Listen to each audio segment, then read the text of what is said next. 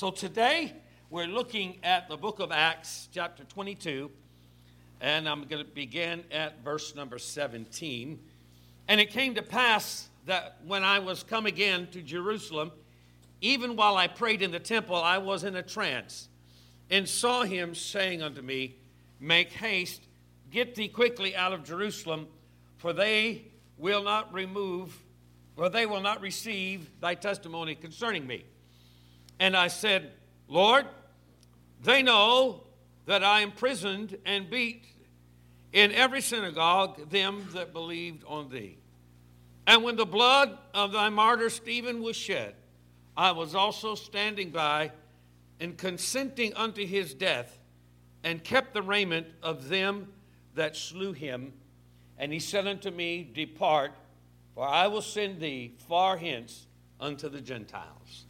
Lord, I pray today, God, that you would give me the voice to speak this word, and let it fall upon an ear that will hear it and receive it. Lord, I pray, do your good work today in your people. I ask it in Jesus' name, in Jesus' name.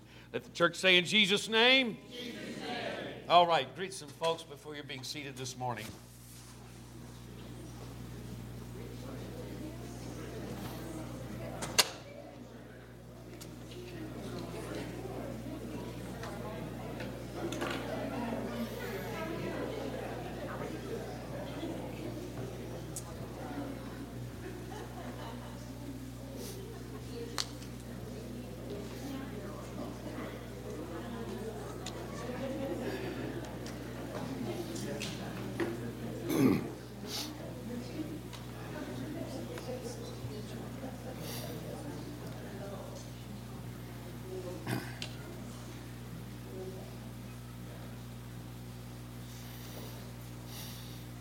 All right. My thought this morning is when two shall meet in heaven. And I'm going to start with 3 bits of wisdom, quoting from John Mason in You Can Do It. He said, unforgiveness does a great deal more damage to the vessel in which it is stored than to the object on which it is poured. He said also, if you want to be miserable, hate somebody.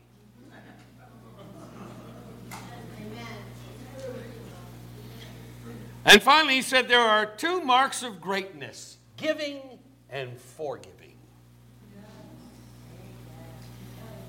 Saul was a young man when he began his career as counselor for the prosecution of Christians. And Stephen was a fine Christian, a stellar member of God's church, a newly appointed deacon, which office required outstanding moral character. Consider the qualifications for the office of the deacon, which are found in 1 Timothy, the 3rd chapter. Likewise, must the deacons be grave, not double-tongued, not given to much wine, not greedy of filthy lucre, holding the mystery of the faith in a pure conscience. Let me just pause and talk about that scripture for a minute. Holding the mystery of the faith in pure conscience. When I read that, it really struck me because I have been in the ministry a long time, going over 40 years, going on 50 years, 5 decades I'm going on. I've been in the ministry a long time, and I've seen men come and go, and I've seen ministers get licensed in the United Pentecostal Church who over time changed the mystery of the faith, didn't hold to the mystery of the faith in a pure conscience. They sold out for a compromised message and a compromised doctrine. They went for numbers instead of truth. And so it's important for me to emphasize and to tell you that to qualify in this office or position, which is a ministry position, one must hold the mystery of the faith in a pure conscience. You need to absolutely believe this is the truth, and there is nothing else that is truer than this.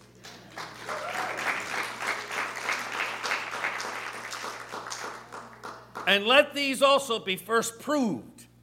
Let them be proved first. Some people want an office before they've done a job. They feel like once I get the job, I'll do the job. But in the church, ministry makes room for itself.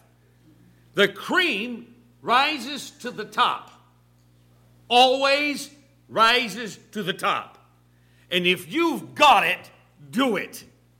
And when you do it and you get recognized that you have it, you will get it.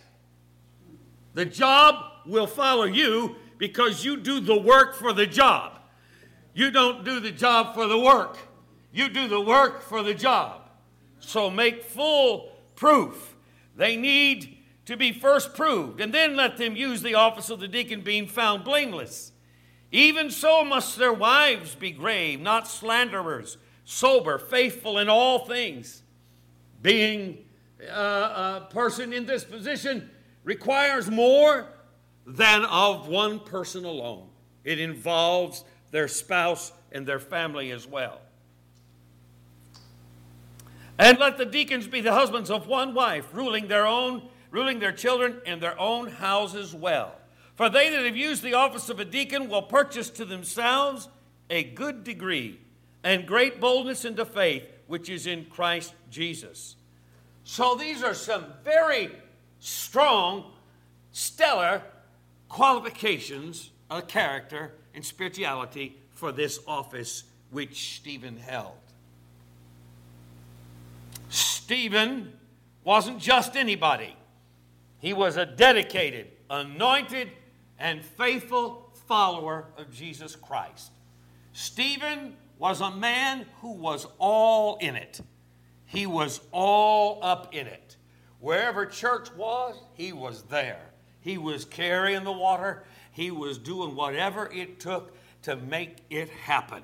His heart, his goal, his mind was on heaven and doing the ministry and the work of God to make the kingdom go forward. If anyone should have been saved and safe, it should have been someone like Stephen. He was not a fringe member of the church, an occasional visitor to a Sunday service, but he was there every time the door was open.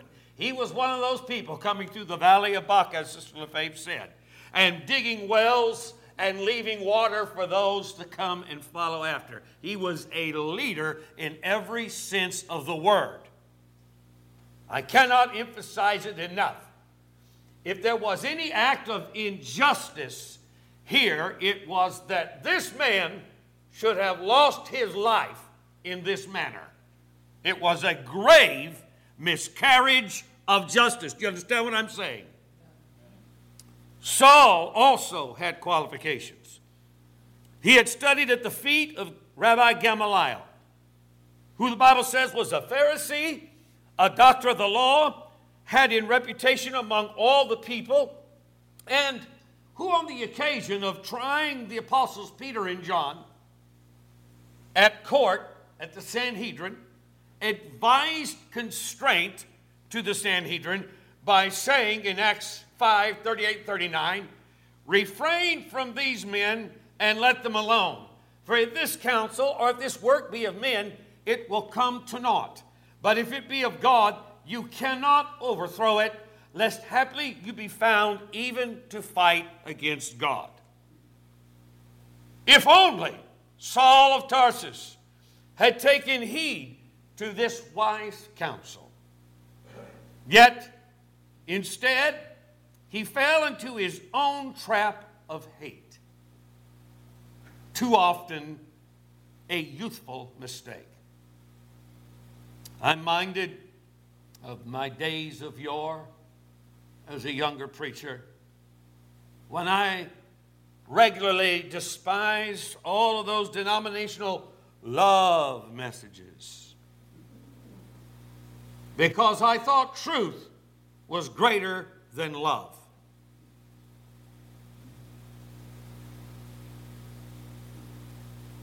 I thought that they ought to love the truth rather than true the love.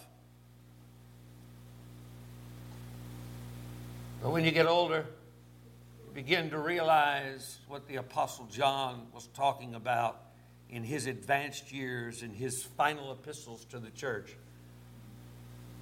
My little children, love, for love is of God.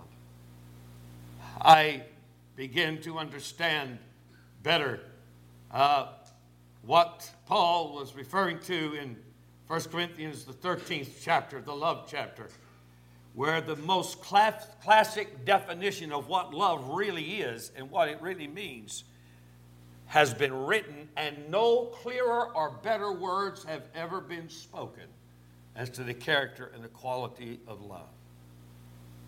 And when I read this text this morning, this frank admission of blood guiltiness in Paul, I'm left to consider these questions. Can a murderer be saved? And not just any murder, but the murder of a saint, a child of God that is a saint. And then I wonder what it will be, how it will be for the now saved Paul to meet his fallen brother in Christ, Stephen, in heaven. How will it be for them when these two shall meet in heaven? Have you ever thought about that? What do you suppose they each must feel when they meet face to face?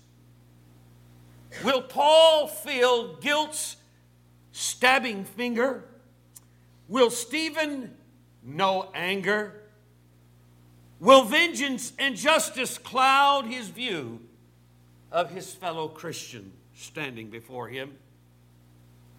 What will it be like for a forgiven killer and his murdered victim?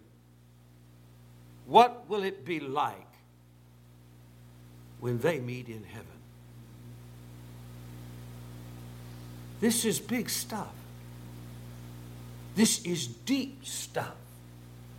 We don't often go here because we are so wrapped up in our own cause, in our own issue, in our emotions, in our feelings, in our needs, in our issues, in our desires, that we cannot see past the nose on our face.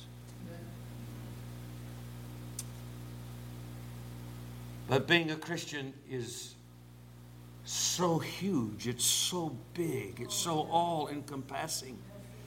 It is such a surrender.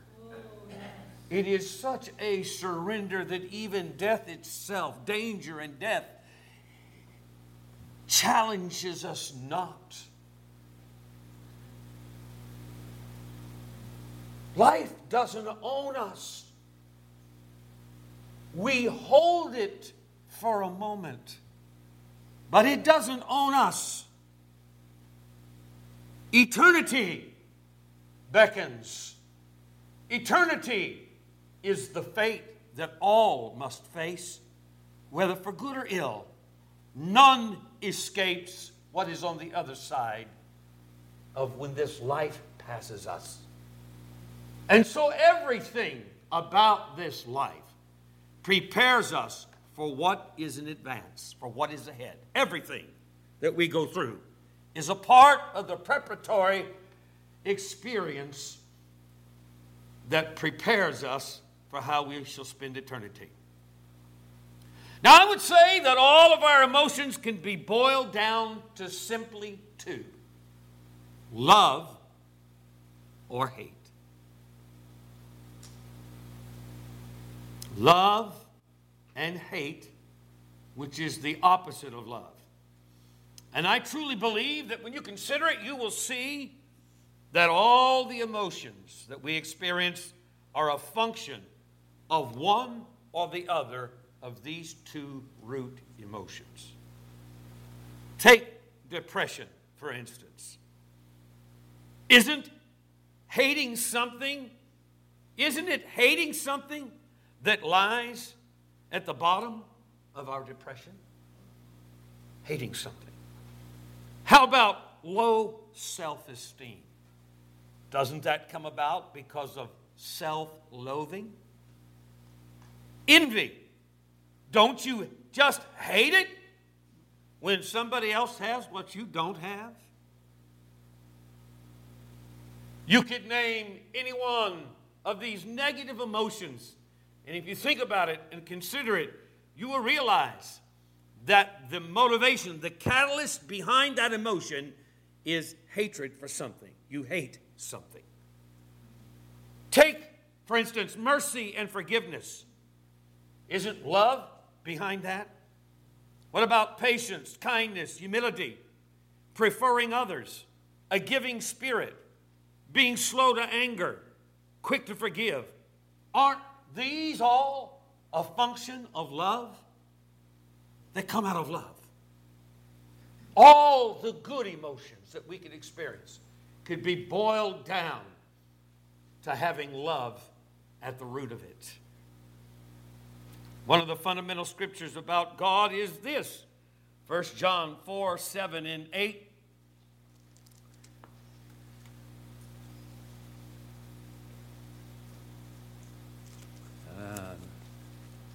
I have it in here somewhere. 1 John 4, 7, and 8 says this, Beloved, let us love one another, for love is of God, and everyone that loveth is born of God and knoweth God. He that loveth not knoweth not God, for God is love. And I used to consider all this namsy-pamsy, lovey-dovey stuff, agape gospel, all that is not important, or not as important as knowing pure doctrine and pure truth. But you can believe all the pure doctrine and truth in the world and not love a soul enough to give them reason for your faith in meekness and fear. But rather in your zeal to kill error, you kill the searching heart of a soul who is on the pathway, somewhere on the path to find God. How many have been killed by a radical truth flag-waving child of God, apostolic? Somebody said, well, I've got my axe and my 238s. Hallelujah. We believe all the truth that there is.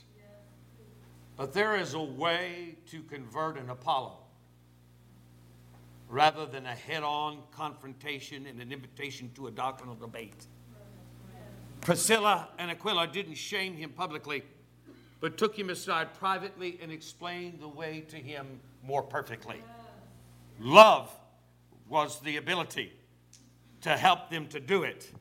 They didn't see a doctrinal divide there that separated them, the believers of truth, from him, someone who only had a part of the truth.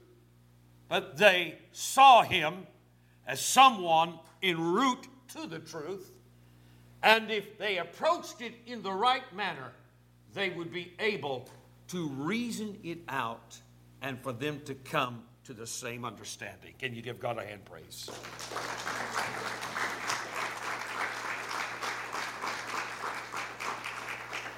The truth we hold is so precious, and it is the difference between eternity, life and death, salvation and destruction. It is so very important, but how we handle it is critical. It is critical. Because the same medicine that can save a soul can cost a life if it is not applied in the correct manner. Imagine the universe before creation populated it with entities and with objects. What was there? There was only God, and God is love. So the only thing, the only emotion that was true was love. Absolute, pure, perfect love. And love is the kind of emotion that puts everything in order. Love is an emotion that helps us to place things in its context. Not to see a particular incident and interpret it out of context, but to place it in the bigger picture of the larger context of things. Love helps us to see the big picture, and God is all about the big picture. Can you say praise the Lord, somebody? So all that there was love. But along came Lucifer, who loved himself, the creature, more than the Creator. And that's the whole problem with sin, because sin is rebellion against creation's Creator. It's to deny the Creator what is His, what He intended, what He purposed, what He desired, and what He wanted. We need to understand, we fallen humans who need God so desperately and desire to be saved, that there is one interloper, one interferer that is always standing between us and heaven to accuse the brethren, to accuse them daily before God. He is interested in our destruction, and He cares about our faults and failures and the errors of our ways. He cares about our youthful sins and all the shadows that follow behind us. He cares about it, and His job is to place it before God and to cause God to turn away from us.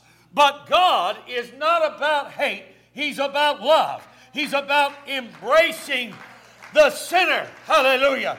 Now, God hates sin, but He loves sinners. God doesn't hate homosexuals. He loves them.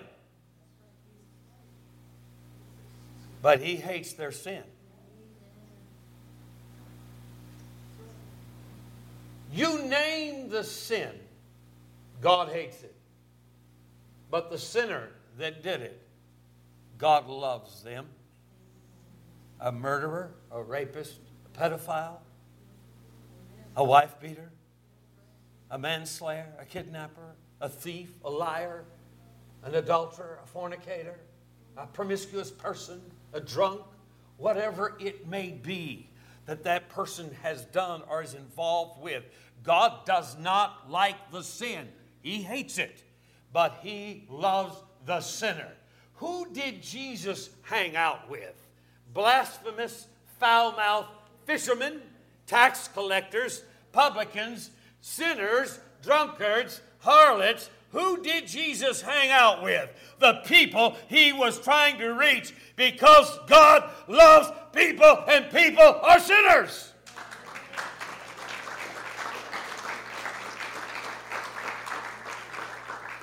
So who are we to hate people?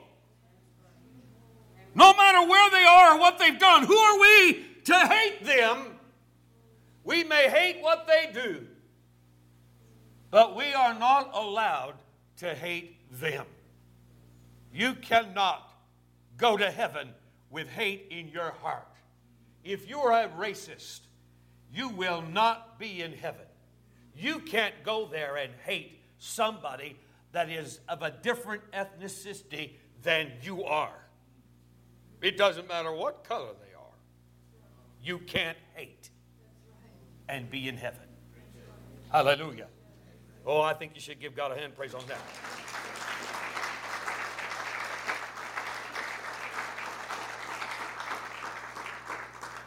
So Satan was cast out of heaven, and that's when the hatred of God began. That's when hate came into the universe. Hate is the opposite of love, which God is.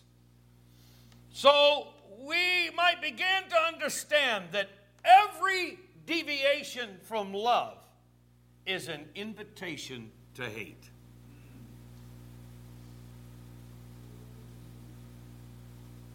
Anytime we turn from love, it's an invitation to hate.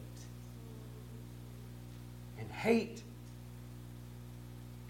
unattended, grows it develops, it percolates, it becomes monstrous. It'll cause someone to take a gun and walk into a school or an auditorium or a church or a bar and blow people away. Hate does that. Love does not do that.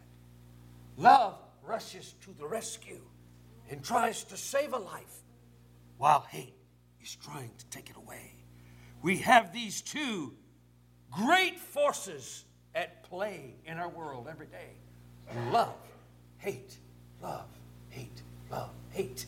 And there's not a one of us that will not be touched by one or the other or both of them in our lives. But heaven is a very different kind of place. The Bible says, Revelations 21, I saw a new heaven and a new earth. For the first heaven and the first earth were passed away, and there was no more sea. And I, John, saw the holy city, the new Jerusalem, coming down from God out of heaven, prepared as a bride adorned for her husband. And I heard a great voice out of heaven saying, Behold, the tabernacle of God is with men, and he will dwell with them. They shall be his people. God himself shall be with them and be their God. And God shall wipe away all tears from their eyes. There shall be no more death, neither sorrow nor crying, neither shall there be any more pain, for the former things are passed away. Heaven is such a very different place. Hallelujah. Hallelujah. When Paul and Stephen met in heaven, they were connected by life on this earth. They crossed one another's paths while in the flesh, and it was not a good meeting. But in heaven, there must be an embrace. There must be joy. There must be celebration. There must be recognition. You are my brother. You are my sister. You are a child of God. We are fellow travelers on the road of redemption. Your path and my path might have been slightly different, but we wound up in the same place. And when we meet each other, there can be nothing but joy. I'm glad to see you, Brother Stephen. I'm glad to see you, Brother Paul. Hallelujah! Hallelujah! Hallelujah! Hallelujah! Now, I don't care who you are. There's not a one of us who has not suffered some form of wrong or injustice, or even a great crime against us. But that's life. And life has its challenges. We face dark days and go through difficult times. And we are not always blessed with good experiences, but sometimes we suffer unjustly. Again, to quote Mason, he says, you can always measure a man by the amount of opposition it takes to discourage him. Sister LaFave made some very good points today. That was a beautiful illustration of this Bible scripture, and we all came to a better understanding, amen, of really what it is in the faithful that drives them forward and in the laggards who fall behind. You can measure a man by the opposition, by the amount of opposition it takes to discourage him. Do you have within you what it takes to be a winner?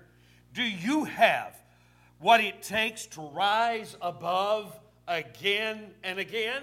Do you have what it takes to come out of the darkness into the light over and over again? Can you be knocked down and still get up and be knocked down and still get up and be knocked down and still get up and still get up and still get up? Because if you can't, you won't make it to heaven. If you can't, you'll throw in the towel. If you can't, you'll say, I'm a quitter. And no quitter is ever a winner. You have got to stay in this race. You have got to run it to the finish. You've got to stay with it to the end. If you want the reward, if you want the crown of victory, if you want to succeed, you've got to stay in the race. Catherine Mansfield once said, make it a rule of life never to regret and never look back. Regret is an appalling waste of energy. You can't build on it. It's only good for wallowing in. I'm sure there's not a one of us that doesn't have a regret or two in our lives. We all do. That's humanity. That's human nature. We have that. But we are not what we were. We are not what we were. We are what we shall be.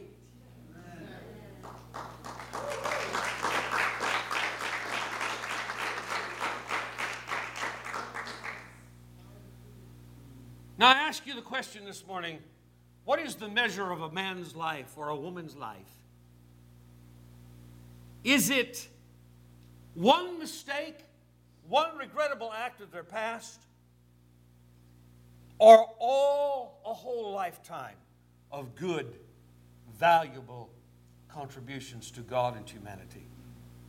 What is the measure of a person's life?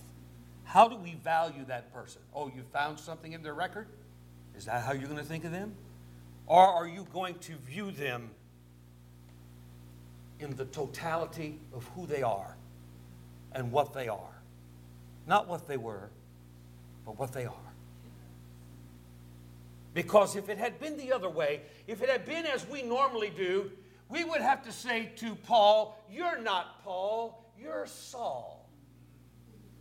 And because of your act, and it wasn't just one act with Paul, Paul said, I am the chiefest of sinners.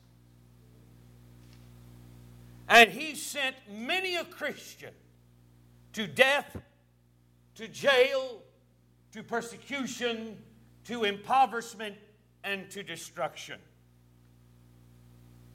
And yet, in the measure of heaven's eyes, and in the view of God, he is Paul, the great evangelist, the great church planter, the great writer of more than half of the New Testament, the great expositor of doctrinal truths, the values of which we, the church today, would not have if he had not been included, if he had not been part of what God was trying to do in this world. And while the church at Jerusalem was not ready to receive him, and Jesus said, you must depart from Jerusalem, for they're not ready to receive you. They remember your sins against their families and against them. They remember your persecutions, and they're not going to receive you. But I receive you, Paul, and I've got a great job for you to do, and I'm sending you to the Gentiles, and you're going to be useful to me. And in heaven, when they all meet Paul, who didn't love him on earth,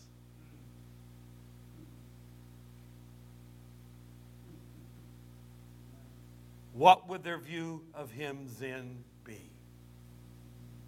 You see, this is what I'm trying to get us to understand. And I feel the anointing of God on me. I feel the power of the Word in me right now. Hallelujah. This is strong. It's strong because our relationships to other people are everything that the church is about. It's everything that the church is about. If we cannot relate to one another and be good to one another, kind to one another, forgiving of one another, then we can't be the body of Christ. We cannot be the church. We certainly are not an example to a world full of hate and desire for vengeance. What about me, God? What about me? Is that attitude for vengeance. But human nature is an experiment in both failure and success. And as Jesper Buge wrote in Wintermen, he said, or his character, who was a Nazi soldier, said the war had taught him that things were never simply black or white. There were good men and evil men in every army, but most often both attributes could be found within the same person. If there was one thing that the last few years had taught him, it was that man was neither good nor evil, that people were good and evil. Even he was evil. He knew that. But hadn't he been a good father? Hadn't he been a good husband? Hadn't he been a good friend? He didn't want to know the answers. The truth about us strips us of any ability to judge anyone else. The truth about us denies us the right to sit in judgment of other people. But to him who gives mercy, that person will receive mercy. For in the measure that you give it, you will receive it. That's the words of Jesus. On the subject of human nature as well, an unknown poet said, doomed for a certain term to walk the night, and for the day confined to fast in fires, till the foul crimes done in my days of nature are burnt and purged away. That's who we are. And that's what we long for. We long for redemption. We long for justification. And the desire for vindication and justice comes in its many forms and manners. Our desire for justice is one thing, but our desire for revenge is another matter entirely. And it's hate motivated. Because justice is the providence of God. That's his business. He said, vengeance is mine, saith the Lord, I will repay.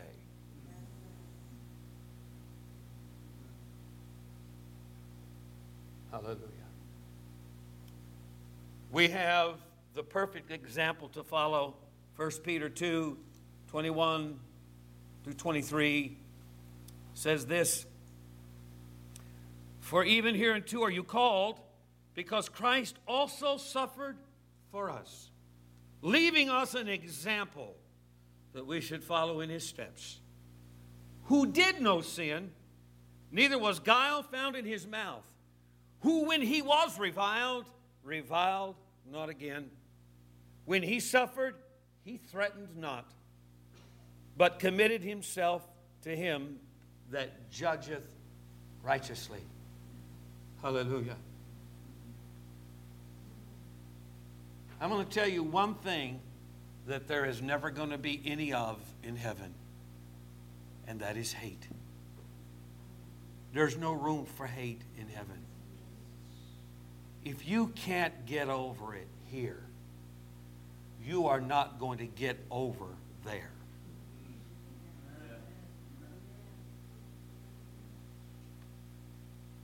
Some of us are carrying around a burden that we have carried for a lifetime or a moment. We brim with the energy of anger, fierce hatred. We were done wrong, we were done wrong, we were done wrong. And that person got away with it, or it seems that they got away with it, or they're getting away with it. We were done wrong, we were done wrong. You can't think of it without hating. You can't think of it without energy. You can't think of it without something rising up within you that wants to spill out of you. It's ugly, it's nasty, it's hateful, it's hateful. But these matters are best left to God to sort out. These things are best given over to him. And when we give it over to him, we give up the right to hold on to it. We give up the right to be energized by it. we give up the right to desire vengeance in our time and on our orders. We have to surrender it to God. You cannot take that hate to heaven with you. I'm talking to somebody today. You cannot take that hate to heaven with you. And if it's a matter between you and another Christian now, how much more? How will it be when the two of you meet in heaven? Do you think that you can take that unresolved issue to Peter and go through the golden gate and then meet your brother and sister in heaven and smile and slap them on the back and love them? If you can't love them here, you're not going to get to love them there. Love is so big. It is so big. And hate is so evil. Antichrist, anti-God, Luciferian, satanic. It's satanic. And the energy of one or the other will define your character. It will define your personality. It will bleed out of you in one way or the other, and it will make you to become the man or the woman that you are or are becoming. You have to decide what you're going to hold to and what you're going to let go, what you're going to hang on to and what you're going to surrender. Amen. The path to light. The path to light is to follow love. And the path to darkness is to keep going forward with hate. Hallelujah. We have an example to follow in Christ who said, if somebody smites you on the cheek, turn the other cheek. He said, if somebody takes your shirt, give them your coat also. If they compel you to go 1 mile with them, go another mile with them. To heap coals of fire on the head of them that persecute you. And that doesn't mean literal coals of fire, but that means essentially give them a match so they can start their furnace when it goes out. Is exactly what that means.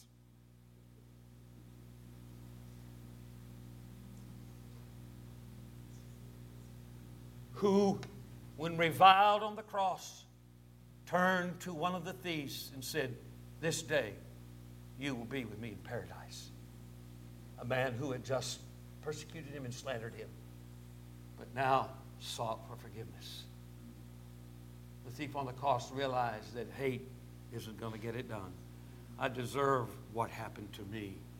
The other guy was hating everybody for nailing him to the cross. He was a bad man. He was getting what he deserved, and he was hating everybody for doing it to him. But the other man realized, I am where I put myself. I have no one to blame but myself for the shape I'm in. And can you forgive me? Oh, hallelujah. I feel such conviction of the Holy Ghost. I really believe God wants somebody to hear this word today. You need to hear this word. 1 Peter 3, 8 and 9 tells us this.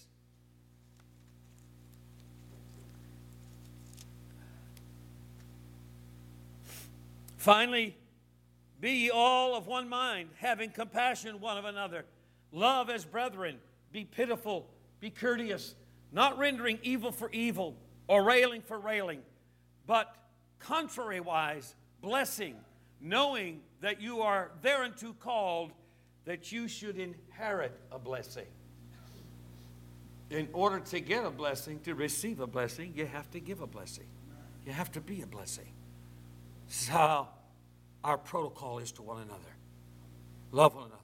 Be pitiful. Be kind. Be courteous. Don't return evil for evil, but return blessing when evil comes your way. Stephen will have an answer. He will have an answer when he gets to heaven. 1 Peter 4 and 19 tells us this. Wherefore, let them that suffer according to the will of God commit the keeping of their souls to him in well-doing as unto a faithful Savior. Stephen will have an answer for his emotions when he meets Paul in heaven. He will say, Brother Paul, count it as nothing what you did, because I suffered according to the will of God. I suffered according to the will of God. God allowed this to happen to me. You were the agency that sent me to heaven. You were my ticket to heaven. I got here because of what you did. And not only that, Paul, but I, along with you, get to wear a martyr's crown. We both get to wear a martyr's crown. We have the same badge, the highest badge of honor in heaven. The Medal of Honor of heaven is the martyr's crown, and they both were going to get to wear it. But he's going to say, look, I committed my soul to him in well-doing.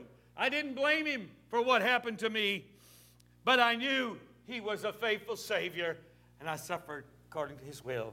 That's the answer he's going to have in heaven. 1 Corinthians says it best, 1 Corinthians 13, 4 through 8. Charity or love suffers long and is kind. Charity envieth not. Charity vaunteth not itself, is not puffed up, does not behave itself unseemly, seeketh not her own, is not easily provoked, thinketh no evil, rejoiceth not in iniquity, but rejoiceth in truth, beareth all things, believeth all things, hopeth all things, endureth all things. Charity, love, never fails. But whether there be prophecies, they shall fail. Tongues, they shall cease. Knowledge shall vanish away. Love never fails. Let's stand together. I'm going to ask the musicians to come. I close with 1 Peter 4 and 8. And above all things, have fervent charity among yourselves, for charity shall cover the multitude of sins. Hallelujah. Love is the emotion that covers all things, that forgives all things, that does not hold accountable to us for the wrong that is done, but releases it to the hand of him who is just and who surrenders our life to him who is faithful to keep our souls to salvation, knowing and realizing that nothing can happen to us that in somehow the will of God didn't make an allowance for.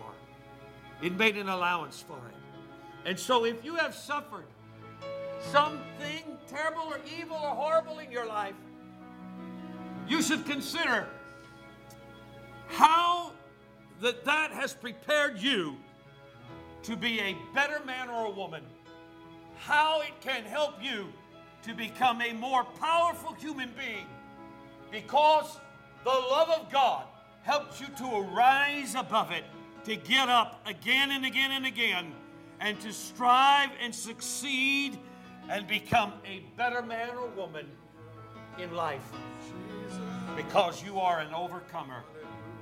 You're not a floor mat for Satan to wipe his feet on, full of hate. You are an overcomer. You overcame this thing that had you.